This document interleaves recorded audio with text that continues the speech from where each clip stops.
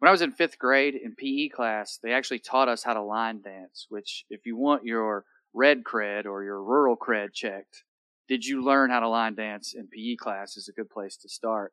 And I got really good at it and actually started going to like county competitions during that time with 4-H kids or whatever. It was a lot of fun, and my favorite dance was the boot Scootin Boogie, which if you know anything about line dancing, Matt, it's just the electric slide with like 2 variations, which is almost all line dances, by the way. But I think that Brooks and Dunn might be the most underrated country duo that it exists. Maybe the most underrated country act, because a lot of people will acknowledge that they're great, but they don't necessarily put them up there with the greats. But if you go look at their catalog, it's all hits. And Boot Scoot Boogie is not their best song, but maybe their most fun. And it's about a little honky tonk out in the country past the county line.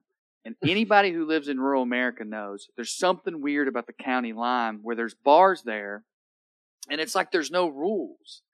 It's like they think they're in international waters. Yep. That's what they've convinced their patrons of. So their patrons are like, well, you can just get away with more out there in the county line.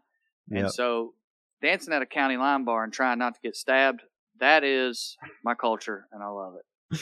Well, for me, I absolutely had line dancing in PE as well. I don't think I was as good as you were. I think we had a lot more maybe swing dancing than line dancing, but we definitely got the line dancing.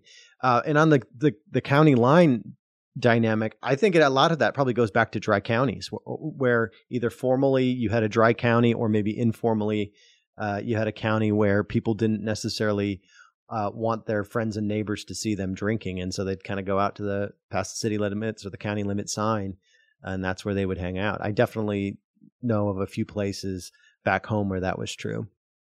So you're saying you crossed the county line into a different county with different rules? Absolutely. Yeah. So I spent some time in Northwest Iowa, for example, and there was one county in particular, I won't name any names, where everybody didn't want to drink at the local bar. They didn't want their friends and neighbors and pastor to see them at the bar. So they'd go 25, 30 minutes away and drink there. But why would their pastor be at the bar?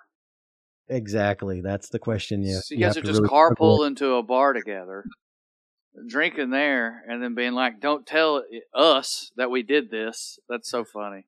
Yeah, it was hilarious. All right, well, here's Boot Scootin' Boogie by Brooks and Dunn.